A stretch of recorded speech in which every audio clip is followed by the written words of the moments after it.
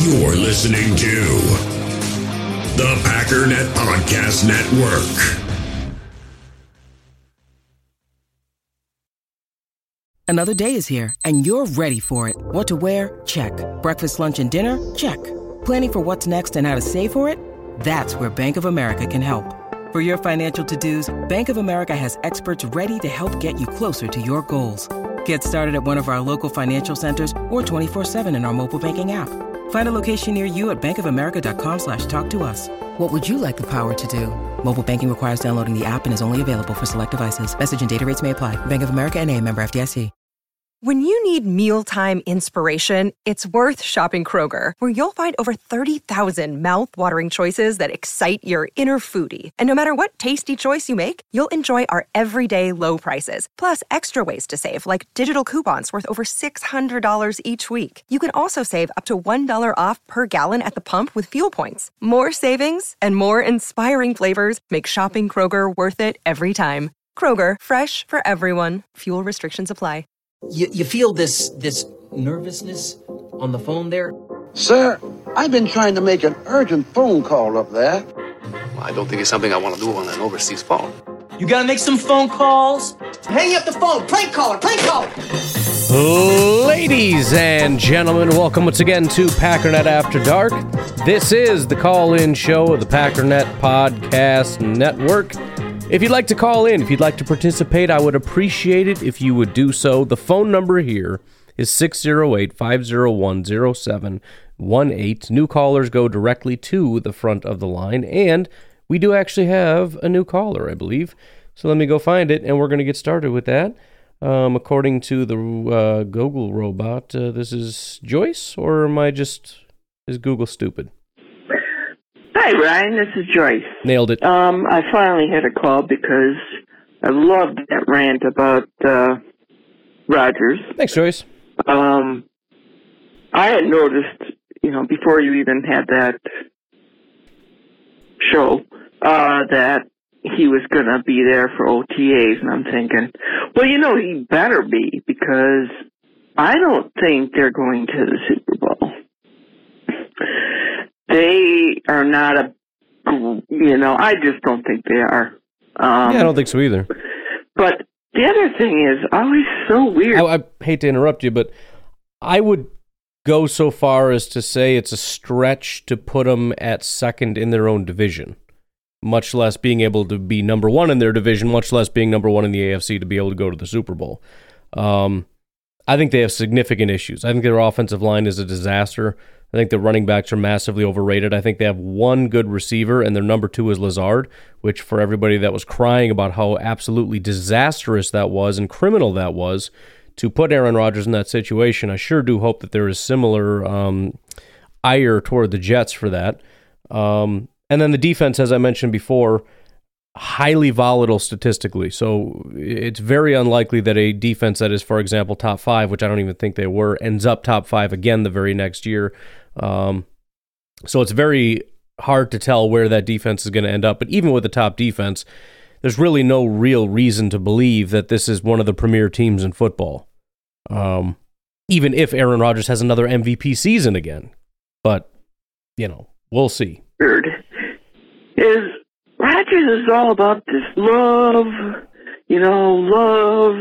putting things out into the universe. Yep. Well, you don't seem to show a lot of love. You just seem to be an angry little man that says he shows love. I don't get it. You know what this is? Somebody should make a video of this. Again, go ahead and take it. I just thought of another Office clip. Do you remember when Michael Scott left and started his own paper company? I'm sorry to the non-Office fans who are tired of listening to these stories and seeing these videos. You should probably just go watch The Office because it just devours Packers Twitter. It's all there is. Michael Scott leaves and starts his own paper company, right? And he asks some people to go with him, and only essentially one person follows him out the door, and then another guy who ended up was fired and worked at a bowling alley also went to work with him. Eventually he comes back, they get this big offer, all this money and stuff, and they're super excited, and he gets his job back. And they start this little clique, and it's just he and his two friends. It's he and Ryan and Pam, and they all hang out, and everybody else is this lowly, this, that, or the other. And he's got this freaking attitude toward everybody else in the building. Everybody else isn't worthy or whatever. And he's super mad, and he has this meeting, and he asks for an apology. And at one point, one of the coworkers, Phyllis, kind of speaks up and says, "Are you serious? You want an apology from us? You thought that you were doing all this stuff against corporate, but it was us you were hurting. You were stealing our clients. All this. So the point of it is, you're actually hurting us. That's what everybody keeps talking about. Oh, the GM. They did him wrong. First of all, I haven't seen a single example of anything they've done other than freaking grovel to the guy 24/7. Give him everything he wants at our expense. That contract hurt our team. Randall Cobb hurt our team. All of this stuff was detrimental to our team, but we did it for him because he demanded it. But even if our GM is a jagoff, everything you chose to do because you're mad at the GM and want to throw a pity party, so you're not going to do anything in the offseason to help, you're not going to come into OTAs, you're not going to work with any of the young guys, you're going to blow off your head coach in those meetings that you're supposed to be in. What are you hurting? You're hurting yourself, you're hurting your teammates, you're hurting your fans, you're hurting the organization. Why? Because you want to take a big boy stand against the GM who sent Jordy away because you're so mad about Jordy and the way that he was treated because they didn't give him a big contract because the guy wasn't good anymore. So now you're going to destroy the entire team and what? I'm supposed to sit here and feel bad for you because the GM is a meanie? You freaking hurt us, you jerk off. You ruined our season. All those players that are putting in the work all off season because they want to go win. A big part of the reason that they couldn't get there is because the quarterback showed up having put in zero work because he's got some kind of vendetta with the organization. And so all the work that everybody else puts in is worth nothing because you got a problem with the organization. Then get out. Don't sit there and beg for a contract. Get out. You get your contract and then you sit on your hands because you don't want to play anymore. You don't have a fire. You don't have a passion because you don't like Brian Gutekunst. I'm stunned at the amount of Packer fans that defend him for that behavior. It's shocking to me. Well, Gutekunst was mean. I don't give a crap. Do you have no obligation to your own teammates? You have no pride in yourself? I got to sit here and argue about the dumbest crap in history. Well, the wide receivers are too young, so he can't hang out with them. Well, it's not mandatory, it's voluntary, so he shouldn't be expected to go. That's not true. None of this is true. Stop saying stupid crap to defend a guy being a crybaby and ruining our entire season. I don't care if he won MVP 2 years ago. I'm not mad about his MVP performance. I'm mad about what he's doing now. If my kid wakes up in the morning and says, I'm not doing anything you say, I'm not going to say, well, yesterday he did what I said, so I guess this is fine. No, you have to do what I say today, too. You have an obligation to be a good person today as well as yesterday. You don't get a pass because 2 days ago you actually did what I asked you to do. I'm stunned at the amount of people that are like, oh, look, he's doing all that over there because this GM actually cares about him. Even if that wasn't the dumbest thing on planet Earth. Because all that GM is doing is bringing in the same players that he had in Green Bay. So that doesn't make any sense. They've made zero concessions to him whatsoever. And they've taken on the contract, which, by the way, is the contract that was given to him by the Green Bay Packers. So they've offered him nothing that he didn't already have. But let's pretend that it is true. The fact that so many people think it's okay for him to just cash it in, not care, not try, have a bad attitude, and tank our entire freaking season because he doesn't like the GM because he's a bad guy, which is yet to be even established, is so shockingly stupid I can't even fathom it. I like this discussion much more when we all thought Rodgers was good, he just had a broken thumb. But now we've got people coming out of the woodwork saying, yeah, well, that's why he didn't try. Now they're acknowledging he didn't try, he didn't care, he didn't put any work in the offseason, and it's not because of any of the stuff that I used to say before. Now it's because, the Packers didn't deserve his best. And that's what you're going to come at me with? And by the way, I believe you. It's unbelievable that behavior is being tolerated, much less praised and accepted as the right thing to do. What else would you expect him to do? He let Jordy go. He let Kumaro go. Why should he try after he got this mega contract? Why should he care even a little bit about his teammates or about himself or his coaches? He's got a quarterback coach in there that came back just for him. Screw that guy. Matt LaFleur, screw that guy. All the coaches and trainers that have helped him through the years, screw all of them. David Bakhtiari can shove it. Lazard, garbage, don't care. Randall Cobb, brought him back to win a Super Bowl, don't care anymore. And all the young guys on the team, douchebags, don't care. That's fine to you. This is where we're at now. This is how far it's gotten. This is how pathetic we've gotten in our defense of this behavior. Because this is all I'm seeing anymore. Rather than just acknowledging, oh, shoot, he is trying now because it actually is beneficial. We're saying, oh, no, it is beneficial. You're right, it is beneficial. I lied before when I said it wasn't and it had no impact and he doesn't need to be there for any reason whatsoever. That was a lie. Now I'm saying he shouldn't have done it before because Gutekunst is a bad guy. It's freaking insane. To have a chip on your shoulder to makes you play, it's so stupid. Yes, it is. I don't know. I like Mark Murphy said something. Of course, he's a complicated man. Well, yeah, he is. I think he is. The funny thing is, my therapist. We were talking about the Green Bay Packers, of course, in the session because what do you do? She said that he is... Did you say therapist? Are you allowed to tell me what you said in your session? We'll allow it. Kind of passive-aggressive, which I can kind of see. And yes. So all this lovey-dovey stuff he puts out doesn't seem to really reflect in any way in reality. I don't know. You gotta love him, though. You know, he was ours. He was our crazy quarterback. Well, and this is the thing too about. I remember when Devontae Adams had made some kind of a comment about, you know, the Packer fans treated him poorly or whatever when he wasn't playing well, and then suddenly they love you when you're playing well.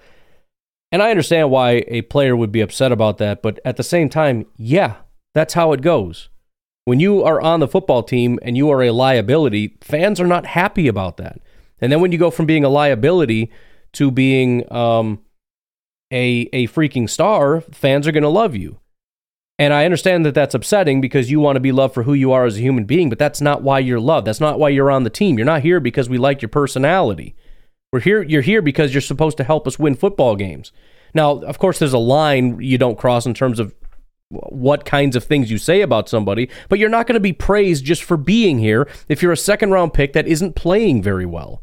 And the same applies to Aaron Rodgers. Of course, I'm going to love everything you did to help our team. That doesn't at any point give you a pass to do this kind of stuff. There are no passes. You're only as good as what you're doing for us today. That's it. I'm sorry. Aaron Jones has always been, will always be praised. He was not praised in the playoffs when he had 2 fumbles. Doesn't mean you treat him like a garbage person because he's not a garbage person. You don't attack his character. You don't go after him or his family or any of that stuff. But I'm not going to sit here and say, no, that was a great performance. It's fine. He's allowed to fumble twice. No, you're not. You're never allowed to fumble twice in a playoff game that helps us to lose the game. That's not allowed. That's not permissible. And I'm not going to be praising that. Right? So I have the ability to separate 2021 from 2022. 2021, you won the MVP. You shouldn't have, but you were a good player. You won MVP. Congratulations. Rodgers was not a problem. It became a problem in the postseason when he didn't really put up very good numbers. But, you know, whatever. He still did a fairly good job throughout the season. 2022, he did not. So I am judging his character, his actions, his play on 2022 only. That's it. That's it.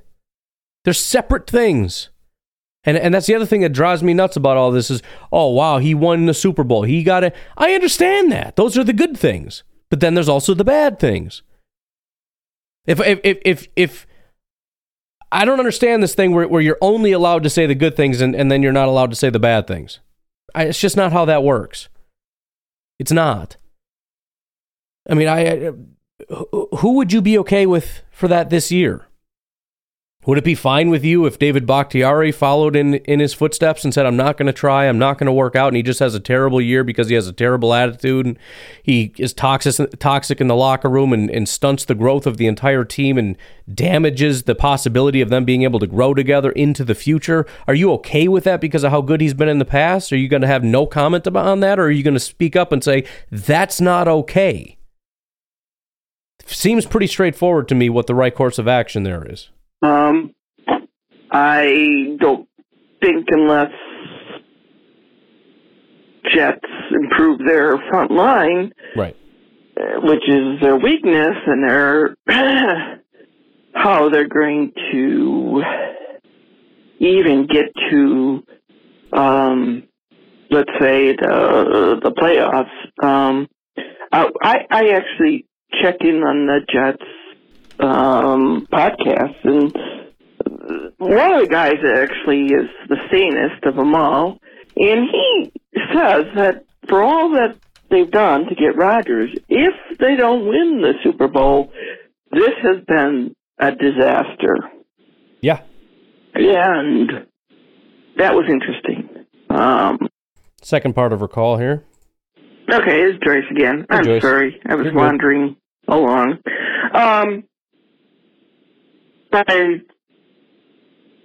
Okay, enough of Rodgers. I'm excited about Love. I think it's going to be great. I think he's going to be a third in line, and I can't wait because I listen to also a Chicago podcast. You're hardcore, Joyce. And they just said to somebody who asked the question, you don't have to worry about Jordan. No problem. Don't worry about Jordan.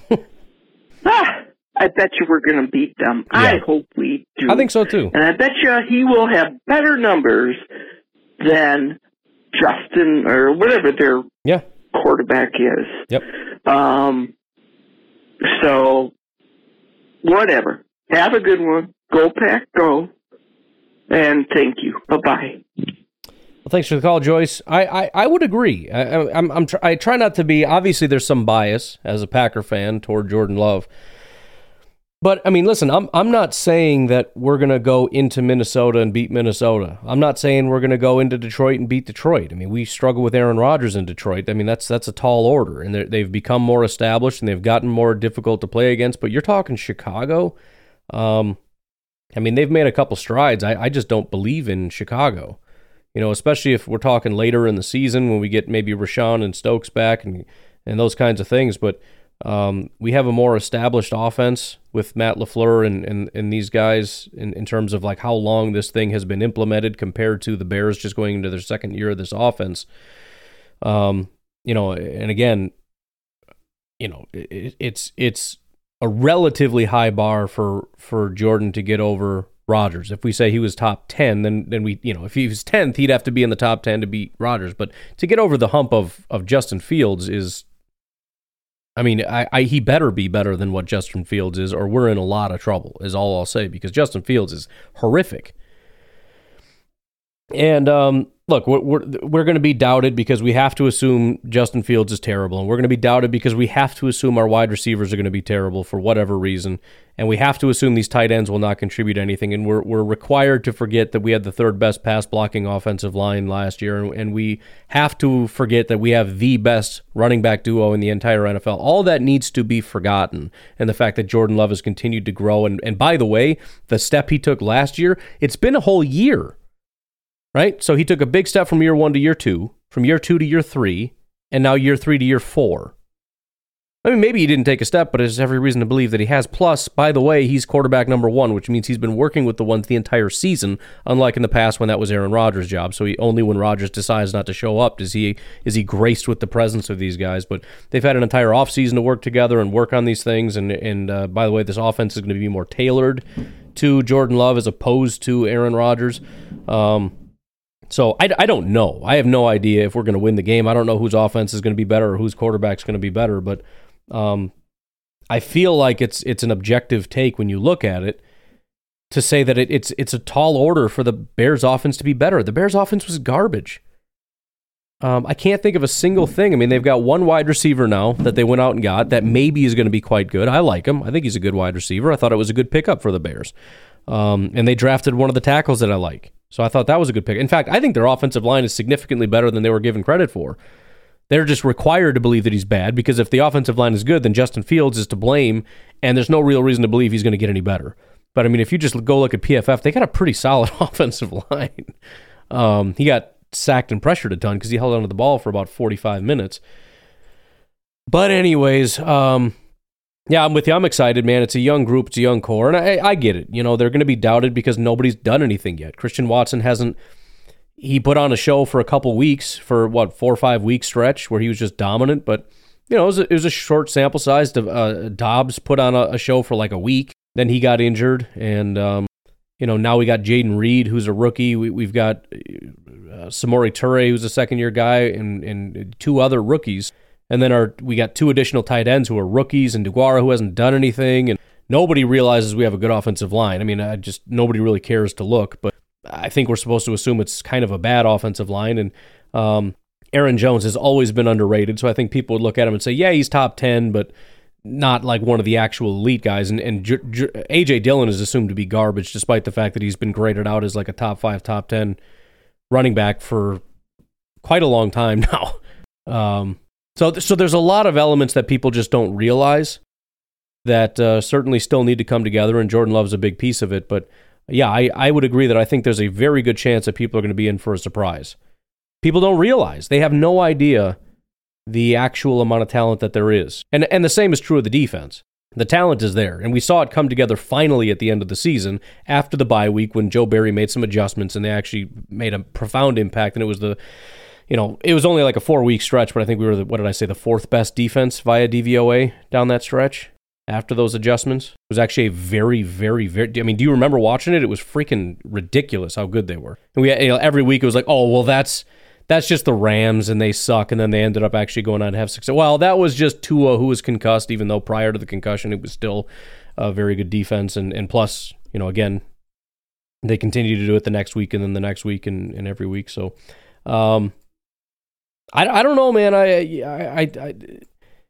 The thing about the Packers is they do have a relatively low floor because there's so many question marks. But they also have a much higher ceiling than anybody realizes. It is not a stretch whatsoever. I mean, let's say they meet their ceiling. It's not just playoffs. We're talking potential Super Bowl, and it's not even close. I mean, the Eagles are tough because if you look at it like, well, what if Jordan Love's good? Okay, well, Jalen's good. What if our offensive line is good? Their offensive line is freaking great. What if our receivers are good? Their receivers are dominant. What if our defense is good? Their defense is great. You know what I mean? Like, so our ceiling is the Eagles. So. But still, that is, and that's not true of the Bears. They don't have that ceiling. They don't have the players. They don't. They don't have a Jair. They don't have a Rashawn. I don't think they even drafted a Rashawn. So there's no upside like we did with Lucas Van Ness. I have to go back and look at their whole draft class, but they don't have a Super Bowl upside, and the Packers do. The Vikings kind of do, but their defense is a disaster. By the way, our special teams has the potential to be the best special teams unit in football by far. We already had a great special teams unit. We drafted a bunch of special teamers and got a dominant punt returner in the second round to add to our the best kick returner in all of football. So again, am I biased? Of course I'm biased. But don't misunderstand me as saying this is what's going to happen. But do hear me very clearly when I say that is our upside. Anyways, we're gonna jump around a little bit. Reason being, our old buddy Thomas Austin. Well, let's just put it this way. We have 149 calls, and probably a solid quarter of them are Thomas Austin. So we're going to start mixing some of that in. I don't know what's going on. He's been hitting me up on Twitter, warning me about something that's happening. I don't know what's happening, but rather than having just 7,500 Thomas Austin calls in a row, let's kind of just mix them in as we go. All right. After putting some time aside to really dig deep into it, here are my grades. Okay. For the Packers draft, Packernet podcast live stream. Day 1, not enough Tyler Kraft or Thomas Austin, so C+. That's fair. Night 2, all Tucker Kraft and Thomas Austin, A+. And then night 3, not enough Tucker Kraft, but a decent amount of Thomas Austin, C+. Keep up the good work. You did a good job. Thank you. I appreciate it. Yep, appreciate it, Thomas. It scared me for a minute because Google saw Tucker Kraft and thought you said effing crap, and I was like, is Thomas Austin about to swear on the show here? But no, just Tucker Kraft. Some of these names, like Gutekunst, very often I'm shocked that someone is about to drop the C word, and then I realize it's they're just talking about our GM. So you never know, man. You never know what's coming, but very often I sit here and just grind my teeth worried about what's about to happen, and then nothing happens. So thank you. I appreciate the grading of our did you use the Kentucky math in the grading, by the way? Maybe reach out to Clayton and he can kind of run the conversions on that and see maybe where you got a couple things wrong. But let's get over to Trevor. Hey, Ryan. I love our draft as a whole. I think it's going to turn out really good. I would love to know how many of the guys we ended up drafting we had top 30 visits for. I'm just kind of curious. Sure. The correlation there, how many there was. And then it's just, the more you talk about these prospects, it's just kind of crazy. You know, you think like Clay Matthews and all these other people that, you know, it's like football dynasty team, you know, their families have been in football for a long time. Yeah. But it's like all of these prospects, their dad, they're all, you know, there's always a family member that played college football, right, all at the same school and all, and it's just, you know, it's pretty crazy to see how many players, it's a family thing. Like, nobody in my family played college football, you know, like, I don't know. And it's just like all these people, even if they weren't at the pro level, and maybe even a lot of them, it's like, hey, they were drafted, which they probably never played much or anything, but still, I mean, it's just, I don't know. It surprised me how much for how many prospects, it's like a family thing, all play football, so, which I guess they probably shouldn't, because, you know, genetics and all, but, yeah, anyway, go Pack, go. Yeah, man, it's those genetics, you know. Kind of makes me sad for my kid because it's like, I don't know, maybe he could do something. And then I realize I'm his dad, so he's screwed. But, you know, somebody had to start it. You know what I mean? Like he's got some pretty good DNA on his mom's side, as strange as that sounds. But his maternal grandpa and great-grandpa, pretty big dudes. Scott, who's an avid listener of the show, he was on the live stream or whatever. And you should have seen Corky, his great-grandpa's hands. Scott's got some pretty big hands too, but Corky's hands, the size of my computer monitor.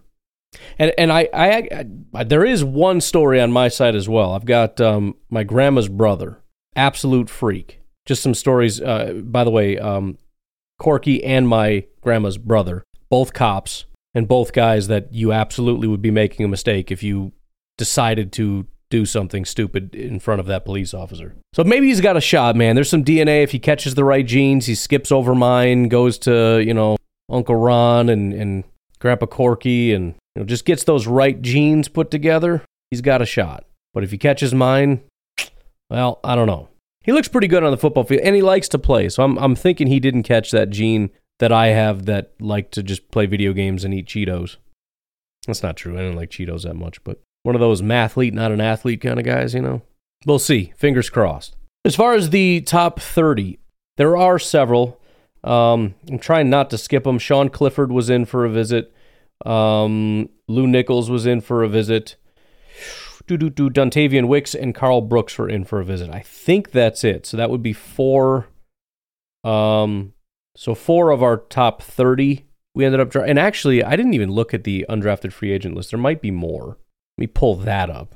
So far we have Jason Lewan, Cameron McDonald, tight end out of Florida State, Malik Heath, wide receiver, Mississippi, Kadeem Telfort, tackle out of Alabama, Birmingham, Benny Sapp. Dude, I'm digging these last. We got a Heath, we got a Lewan, we got a Sapp, Deuce Watts, which is not exactly Watt, but it's pretty close. I'm just saying. But Christian Morgan, safety out of Baylor, Jimmy Phillips Jr., linebacker out of SMU, Deuce Watts, wide receiver, Tulane, Henry Pearson, tight end, Appalachian State. I'll tell you what, man. The amount of offensive pieces, we drafted 2 tight ends. We brought in 2 tight ends that are undrafted free agents, Cam McDonald and Henry Pearson. We drafted 3 wide receivers. We brought in 2 more wide receivers, Malik Heath, wide receiver, Mississippi, Deuce Watts, wide receiver, Tulane. That's pretty crazy. As far as, were any of these top 30? Yes, actually, Cameron McDonald, tight end out of Florida State, was also one, so that's 5. The tackle Telfort was in for a top 30 visit, so that's 6. Yeah, I think that's it. So 6 of our top 30 are on our roster right now. That's pretty good. Just wonder what some of the results of these things were, you know? Like Dalton Kincaid was gone. I wonder if that was a guy they really liked. Darnell Wright was gone before we got there. You wonder if that was maybe one of the guys that they were looking at. Darnell Washington, they let walk right past him. So that's one of those things, you bring him in, you try to get a feel for him. My assumption, not a big fan. Probably took him off their board after that meeting. They met with Will McDonald. They obviously let him go and took Lucas Van Ness instead, right? So, I mean, it's just kind of interesting where you look at it and you go, I wonder what they thought. You know, Rashee Rice, he was available when we took the wide receiver we took. That isn't necessarily to say they didn't like Rashee Rice, but maybe they didn't. There were some rumors I heard that they really didn't like the guy at all, but who knows if any of that's true. But it is just fun. The heck was that? It is kind of funny to just look at it and wonder. But yeah, 6 of the 30, I believe, are on our team right now. Assuming this top 30 list is correct. I don't know that for sure. Let's push it a little bit. We got a lot of calls. This whole Rodgers saga, which we'll stick with the Packers for a little bit because it's the hangover, and I keep saying this every single time I call when I talk about this guy. But it's still true, and it hammers true every single time that you can look at what he's doing, you can look at what he's done, and now you can kind of come to the conclusion that he's looking like he wants to play. He's looking like he wants to go out on a high note, which he could have done with the Packers. He could have put in the effort. He could have put in the work. If he would have put in a little bit more time and effort, maybe, just maybe, that first pass of the season, the touchdown pass that could have been to Watson, would have been a touchdown. That confidence he could have bolstered into his receivers early on. And this could be from the past seasons. You could look at it. This guy didn't want to put in the work because, you know, either one, he was dejected from wanting to try for these guys.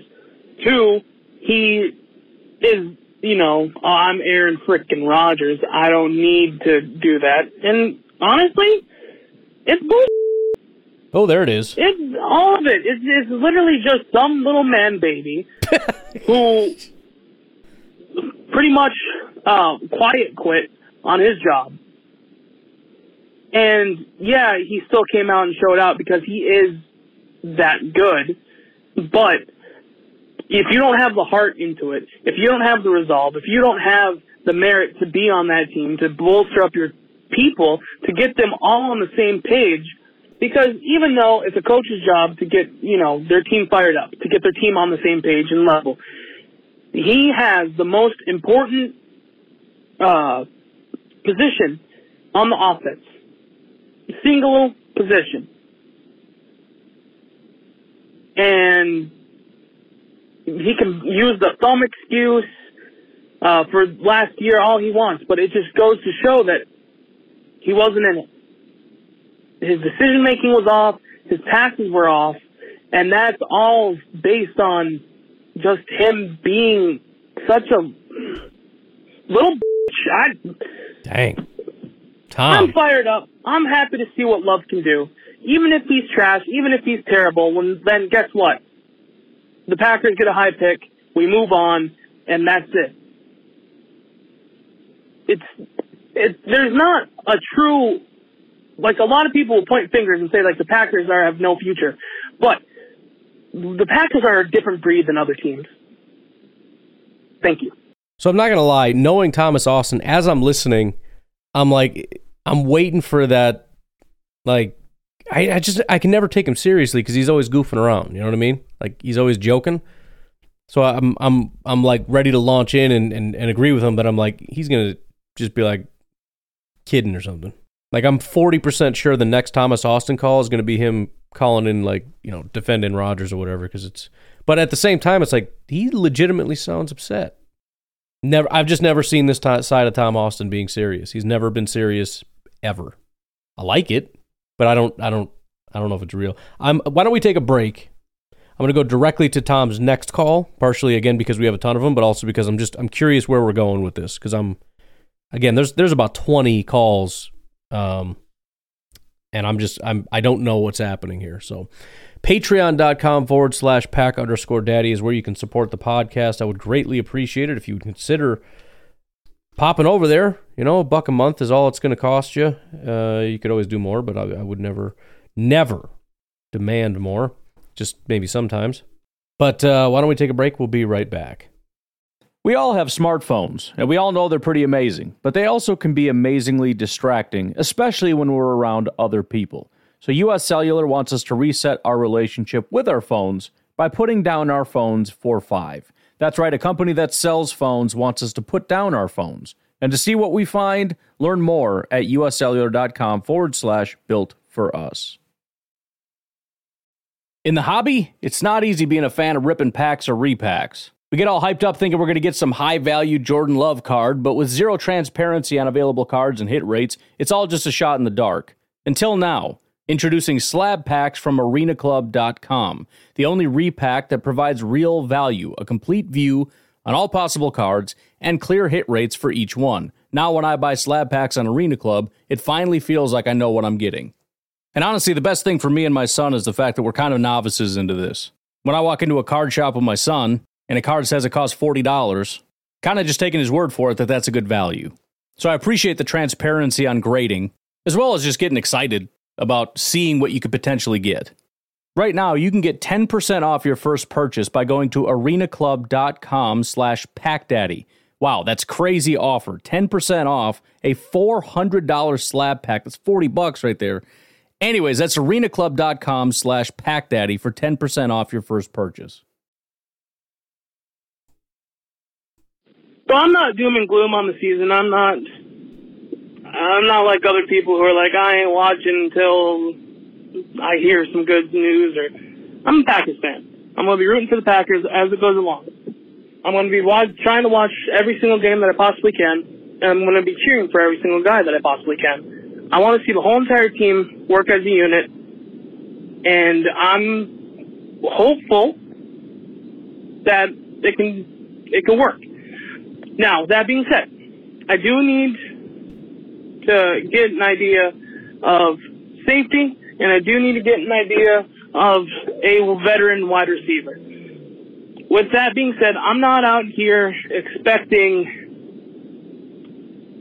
what other people are, obviously. You kind of have an idea of what my tastes are with this. But who is out there that is available to bring to the team for a decent amount of money that we can give them in terms of a veteran receiver and a safety? I know Adrian Amos is a potential, and his last season, I don't know what went wrong, I don't know what's going on, but that wasn't the same Adrian that we've seen since he joined the team. Right. And so safety probably is something we should look into. But who is actually available and worth it to bring to the team who is a veteran receiver? Because I've heard some people say, like, oh, yeah, you wait for the cuts on teams before you bring someone in. And I'm like, well, if a receiver isn't good enough to be on another team, why would you want him to be on the Packers? Yeah. If a person hasn't been picked up yet in free agency, if a guy hasn't been good enough to be on a team, why are you trying to bring him to the Packers? Is there anybody who's worth it? Is there anybody who's trade ready? Just curious. Bye. Yeah, I mean, I will stand by the fact, and you got to understand, I've been a huge Amos fan since day one. I loved him when he was in Chicago. I was banging the table for him when he became available. He was the guy I wanted. I think he makes the most sense. I don't. You can go after some young guys and hope that they become something great, right? Go grab Nasir Adderley or something, who for some reason is being let go, probably because he's not very good. But I think he was like a second-round pick. But we have a lot of young guys that maybe can do stuff. I think it'd be better to bring in a veteran because we don't really have that. And a guy that still has some left in the tank and can potentially play at a high level. And if he has familiarity with the defense, that's even better. That guy's Adrian Amos. It's like, well, he had a bad year last year. Well, look, like you said, everybody that's not on a team isn't on a team for a reason. It's not because they're a premier football player, right? All premier football players are on teams right now. There's big names. You got Devin McCourty, Chris Banjo's there. You got LaMarcus Joyner. Adrian Amos, DeAndre Houston-Carson, I thought was a pretty solid and underrated safety in Chicago. Who else is kind of a name here? Carl Joseph, Armani Watts. I mentioned Nasir Adderley, Vernon Scott, who obviously has some familiarity. There's other people, but those are the ones that are somewhat, to me at least, recognizable. So, yeah, I think you go after one of these guys, and the problem with Adrian Amos is that he really took a hard turn, and the question is, did he just completely out of nowhere, I mean, he's 30, but just take a hard nosedive, or is it something wrong with our defense/defensive coordinator? And then you have to ask the question, well, we did improve down the stretch. Would it make sense to bring back Adrian Amos and hope that through those improvements he could be a really key piece that's similar to what he was, at least for a short time, before we can try to figure out a better long-term solution? Otherwise, we're taking swings that have just as high a risk. If it's a defensive coordinator issue where our safeties struggle, bringing in somebody that doesn't have the familiarity isn't going to be a better solution. We could look at Devin McCourty and see what he's been doing. He's the oldest of the available free agents at 35 years old. He did have a 70 grade last year, 75 the year before that. It's been very consistent. He took a nosedive basically after the 2019 season from just this. So let's say this has been two significant drops. After 2016, he no longer was elite. From 2012 to 2016, elite. Then 17 through 19, it was in the sort of the 80 range, from 90s down to 80s. Now he's kind of in the 60s to 70s range at 35 years old. And by the way, it was almost every single game was average to bad. The only reason he even got to 70 is because of the good games. He had 5 games that were good. One of them against Indy was an 85. Every other game was 60s, 50s, and then a 37 mixed in. And it's been with one team. So he's no longer in New England doing New England things, and I don't think at 35 years old we would just necessarily have to assume he'd come in and just do those things. Kareem Jackson, also 35 years old, been playing with the Denver Broncos. There might be some familiarity with the Fangio thing, assuming he was there with Fangio. I don't really know his track record, what he's been doing his entire life. Let's take a quick look here. Very similar. He's got a 65 grade, but it's still, you got like your 3-4 good games. He just has a couple worse games mixed in. Looks like he kind of tanked after the 2020 season. There are options. And, if there's a guy out there that's going to turn things around and come into Green Bay and figure out how to play really well, then I trust Gutekunst would have a pretty good gauge on that. I'm guessing if they had supreme confidence in Amos to be that guy, he'd be back by now. But it sounds like they're kind of, if they're talking to him, which I'm guessing they are, it's very conditional. In other words, we're not giving you what you're asking. That's too much because, again, we don't necessarily have that level of confidence, but we would like to have you back. So the market value, I think, on Spot Track or whatever it was about 6.5, I think, for Amos. So I don't know if they're going to offer him 4-ish or something because they're already paying 8 for him this year. I don't know. We'll see how that all materializes.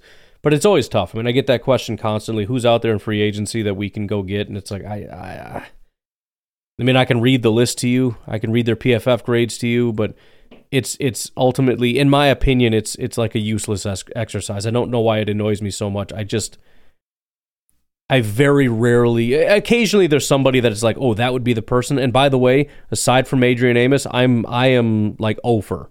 Everybody I want, almost all of them go on to do not great things. It's such an unbelievably, and that's another thing that's annoying when people talk about we could have got this guy, could have got that guy or whatever. The vast majority of these pickups do not pan out very well at all. It's just an impossible, it's like the draft. It's just a complete guessing game where most of these people are going to fail. A couple of them won't, and it's just a crapshoot. Hey, what's going on? It's Omar Firefighter. How you doing? I, again, waited to call because I know you probably got a lot of calls about the draft. Just like this one. I actually started off at first pick. Everybody's mad about MJ would get it. I was kind of too, but I do like the player and understand why they did it. I hated the receiver at first, but I told my friend who was also a Packer fan, I was like, yo, man, he's sweet. And I was like, but I ain't never even heard of this dude before. 10 and nobody's top 10. Like, this don't make no sense. But then I watched like a story about him, and then I watched this like 25-minute highlight video, and I was like, well, damn, he is sweet. So maybe they're trying to get like a Randall Cobb 2.0 or something, I don't know. So I ended up liking him. I was fine with the tight end. I understood why. Then we got another tight end. So it's like best of both worlds, blocking and receiving. No, I actually like this draft, and we actually got an A on this draft. So for people who don't like the draft, we actually got an A. And I think this is the first time we got an A in a while. Right. But I did not like this year and last year. I think last year was a pretty popular draft as well. I mean, it helps when you have a lot of picks. You can do a lot of stuff. But there seems to have been a change. I don't know if it's intentional or what, but the Packers seem to be doing things that are much more popular as opposed to in the past, where it seemed like they were reaching on everybody. Now, again, reaching is somewhat relative. It depends on what you thought, and obviously the Packers disagreed. But I guess there seems to be more of an alignment between what the Packers think and what the general public seems to think, maybe. Not on everything, obviously, but so much so that we went from getting constant C and D grades to now getting like back-to-back A grades. So it's odd and it's enjoyable, especially because there's so many picks, which is great. The QB pick or the kicker pick, because the kicker has got some accurate issues, and he don't look like he do good from 50 beyond 50. And the quarterback has some accurate issues. But I understand why. It's kind of like I said when I called earlier. We traded down, and that's basically the two picks we got for trading down. For positions we need. We didn't have a backup, or we didn't have a kicker. So I understand it. And maybe we couldn't bring in a free agent kicker. Or I actually like the old kicker that we had that was competing with Crosby. So, but either or, I did like the late receiver pick. I did call him out pre-draft. He's the only one they got. I think I called out like 6. But hey, I take credit for that. But all in all, I definitely like the safety that we got late. I like how he tries to knock people out. And it's all or nothing. Like he either knock them out or he miss an angle. But we can maybe coach that up. Anyway, go Pack Go. It's our new team, so try to enjoy it, everybody. Man, that's it. Bye. Yeah, I mean, we're all kind of going through it in terms of reevaluating things. There's guys that we probably really liked when we drafted them, guys that we hated that we're kind of coming around to, and probably a lot of guys that we drafted that it's still just like, I don't understand that. I don't know that there's anybody I look at and just go, that was the dumbest thing ever. At least from a process standpoint. I have no issue taking a kicker, but is he the right kicker? I don't really mind the quarterback because you're looking at a backup that I actually thought was kind of fun to watch. He certainly has some issues, as Jake pointed out on the live stream. He loves to take off and run, and there were times where he's running before the guy even comes out of his break. It's like, come on, dude. But he's got, extreme toughness, and then the biggest thing is arguably the most intelligent quarterback in the entire draft. So in terms of getting him up to speed on the offense, also being the guy that holds the clipboard and kind of assisting Jordan Love and scout team type stuff, it seems like he'd be a really good guy.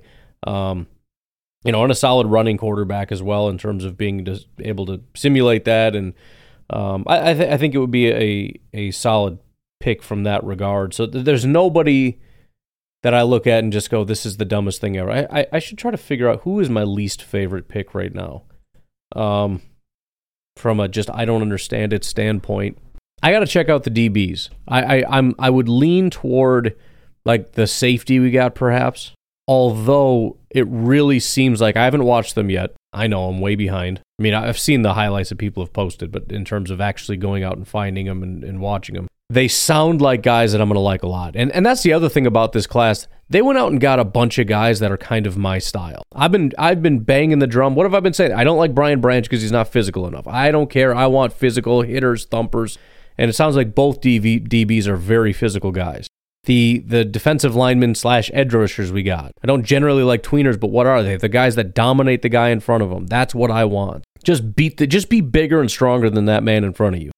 Now, there's a lot more to it than that, but that's the baseline. If you want to capture my heart, that's the thing. unless you're Will McDonald and you still got that speed bend thing and you're a freak. I love that too. But a lot of these guys, it's kind of these 50-50 battles, and they've got some technique, and they do these kinds of things that are cool. But, I just worry as far as, okay, that's your technique, but if that's as good as you get, you're already twitched up, you already got everything, and this is what you are in college. But if you get a guy like Lucas Van Ness or Carl Brooks or, some of these guys that we got that they know. I posted a video about Lucas Van Ness, and I said, this is the best summary I can give you. And it wasn't even a highlight necessarily. I felt it was a perfect summary because it showed how he dominates the guy in front of him every time, but it very rarely materializes into anything.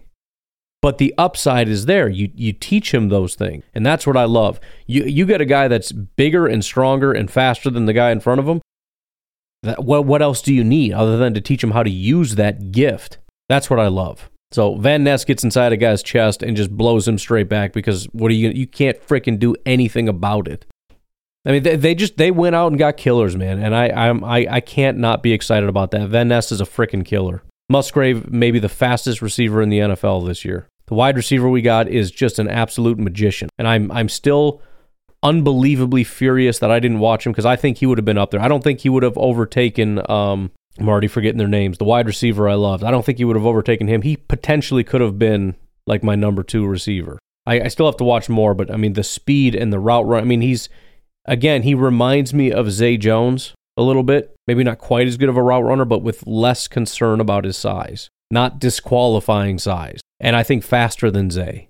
So you take Zay Jones, you remove the size flags, and then you make him a little bit faster. It's like, what the heck, dude? Tucker Kraft, I didn't necessarily like him, but he's just a big, mauling freaking monster. Then we go out and get these monster defensive linemen, and then we get this really big wide receiver in Wicks, who, I got to go back and watch 2021. Like I said, I went and watched him. There were 2 routes that I saw that are like, oh, dang, but there's just so much, like, what are you doing? That it's like, I don't, there's so much to work on here. But there's a lot there. The running back is a freaking hammer. We got a cold weather kicker with ice in his veins. We got a freaking Brett Favre quarterback that's he's got the toughness of Brett Favre and the brains of Aaron Rodgers. Maybe he can't play football too good, but it's just, you know what I mean? Like I love these guys. You got a couple DBs. I don't know if they can play, but they got heart, they got passion. I watched a video about the safety, and he's talking about it's all about leadership and getting his guys ready. And, he's going to lay it all out on the field and be that kind of not just a vocal leader, but a guy that's going to show everybody, like, I'm willing to lay it all out on the line for the team. And by the way, that's the special team spirit as well. And that's what we got. We got a bunch of special teamers. Every single one of these guys is willing to put their freaking body on the line for the sake of the team. I love the culture we're building in Green Bay. I don't know who's going to be a good player, who's going to be a bad player, but I believe in this culture shift. I hope it happens. I really do. You never really know, but you can just feel it. I'm not there. I can't even see them, but you can just see the youth going in there. The excitement these guys have. They're not jaded. They're not on their 3rd contracts, and they're more worried about unions and this and that and the other thing and freaking TV deals and all this. Not like it's just, I'm here because I freaking love it. I'm here for the team. I'm excited. They're young and naive, but good. They should be. It's going to make them a lot of money. Best time of their lives. I just cannot wait for this to see what it looks like. Add on to the bombardment of calls that you've received and haven't been able to get to yet due to the draft. Yeah. Taking up all the calls. And rightfully so, as it should. It is the draft. Yep. It is Christmas Day for football fans, unless you're the Rams, which then it's kind of like, I don't know. They give themselves coal. That's pretty much what happens to them. Anyway, what do I get? I get coal. Dang it. List of questions that you get to answer from me. So, what's the layout plan for Bakhtiari and Aaron Jones? Meaning? They're getting up there in age. Yep. They're still producing, but at the same time, it's in terms for running backs, he's an elder. He's an elder now. Yep. So are we just going to keep him on until he retires? Are they going to possibly move on and try and get like a 2nd round, 3rd round? What are they worth at this moment in time? What is Bakhtiari worth? What is Aaron Jones worth? And if they stay on for this year, which more than likely will happen. But next year, what's the plan?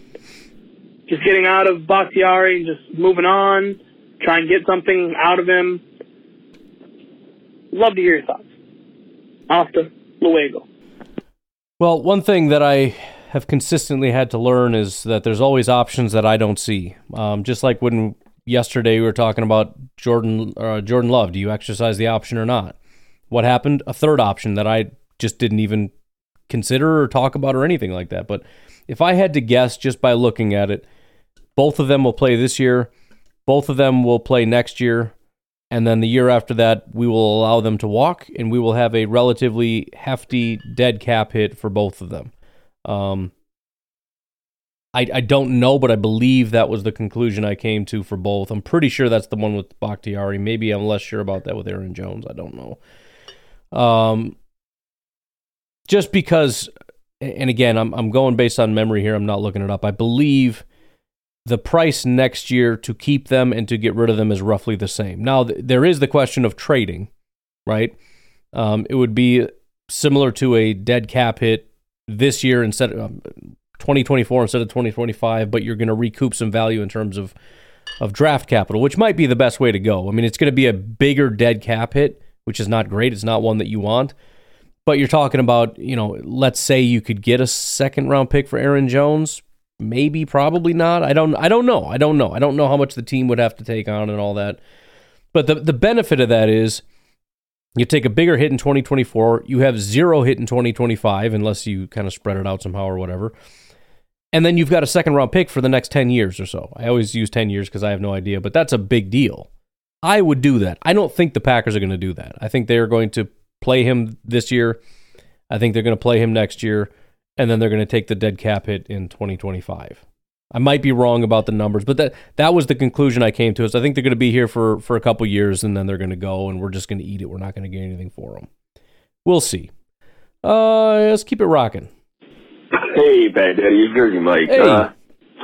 Just listening to some of the comments that are being made, and even thinking of about some of my own preconceived notions about players that we picked up and so on and so forth. I just want to bring something up. The Seattle Seahawks had a really amazing draft. I forget what year it was. You can probably better remember.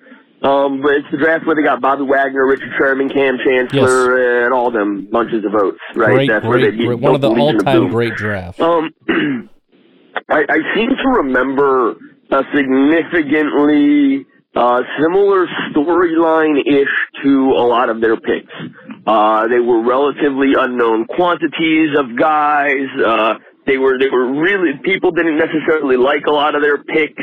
A lot of them would have been considered sleepers. Richard Sherman, for example, 5th round pick. He only gave up like 100-something yards in his whole college career, but that was partially because he started out for wide receiver under, I think it was Jim Harbaugh, when he was a coach at Stanford. And then he apparently tore his patellar tendon and got season-ending surgery, which Harbaugh got annoyed about and said you quit on the team, and then didn't allow him to play on offense, so he switched to defense, and then he was, a bottom-of-the-barrel cornerback, and I don't remember. He started a bunch of games, but, he had to start at the bottom of the depth chart and whatnot. And I'm thinking to myself, we got a lot of guys that are kind of like that. Either some kind of injury derailed them. They didn't see as much playing time. They're really relatively unknown quantities. People are kind of skeptical about. Yeah, and that's part of the frustration I have with a lot of these guys. I mean, Lucas Van Ness, the starting thing is obviously ridiculous, but still relatively young, only 2 years in raw. Musgrave he was a completely off the radar for 4 years and only played 2 years or 2 weeks this past season. So you're going off some kind of old information and not great information, although this is, he had a good year this past year, but only 2 games. You've got, who else? The Wicks, right? Wicks, I think, had an injury plus the offense changed, which kind of derailed 2022, but in 2021 he was really good. Oh, the freaking running back. He was all over the draft radar in 2021, and then for whatever reason I can't remember, fell off in 2022, and I guess just completely slid. But he was a stud, and probably doesn't have the highest measurables, but just was blowing away college football in 2021. Yeah, and even I think Valentine, some people are like, man, they got a steal in Valentine. He's one of those guys that, could take a couple years to get where he's going to go, but he's got legit starting potential, which you don't always get in the 6th, 7th round. Sometimes it's, he's got a relatively low ceiling, but he'll be a solid backup, solid special teams kind of player. So yeah, there is a good amount of that, which again can be frustrating for Packer fans because it's like, give me some meat, man. Give me something. That's what, wasn't it you who said it? No, it was, I think Nate. It was like, why can't we get guys that are just like ready to rock and roll? Give me some guys that have been, let's be honest. Give me that 25-year-old guy who's been dominating for 4 years at a big program and is going to come in here and just be ready to rock and roll, Instead, we get these guys like, hey, he played 2 years. He was good 2 years ago, not so much last year. Even Jordan Love was kind of that way. But anyways, yeah, I get what you're saying, and you're right. Them in the draft, as far as we've seen from about everybody, their ceilings are freaking, out of this world. Every single draft pick we made this year, it's got really unlimited potential. Lucas Van Ness is Hercules, right? He could even be better than Rashawn Gary because he's starting out a little bit more refined than him. Musgrave looks like he could be Greg Olsen 2.0, and if he learns how to break some tackles and he can stay healthy, man, lights out for him. Jayden Reed, you've Jimmy gone Graham, on about maybe. it. What's his name? Tucker Kraft. I don't even know where to begin with this guy. He could be the next George Kittle for all we know. And the list goes on. Octavian Wicks, Carl Brooks, Colby Wooden. They have massive ceilings. So, in an effort to get myself hyped up, I've been looking at these guys and I'm like, yeah, that's what it is. This is that undercover, nobody knows, but watch out in the future, team. Anyway, great draft. Go Pack Go. Yeah, and to be fair, they're boom or bust, right? There's certainly high-risk guys. Again, even with Lucas Van Ness, he's got to be able to turn that corner and be able to use that to be able to be, a lot of people, I was saying, I don't even remember what I was saying, but J.J. Watt is who other people have pointed out, and that kind of makes sense. Now, Watt is, I think, just a bigger, stronger framed guy, but, he's that sort of a player and has that sort of an upside. But there's also just a risk that he doesn't really get there. But the other thing that's kind of smart about it, despite the fact that this is kind of just what the Packers always do, and I kind of like it, but you got 13 picks, right? So if you go, let's say generally speaking, if you have 7 picks and 2 out of 7 will be relatively decent starters. So what the heck are we talking about here? About a third? What if you swing for the fences for really high ceiling guys, but it goes down to a quarter? In other words, it's not as likely to hit, but the ones that hit are much higher quality. Well, if you have 13 picks, instead of getting 2 decent starters, you're talking about maybe getting 3 really high quality Pro Bowlers, right? Even if you end up getting more busts than you should, it's 4 or 5 starters, or do you want like 3 Pro Bowlers? It's another way to look at it, I guess. But yeah, we can get as hyped about that. That's the other good thing about this class is you can get as hyped as you want.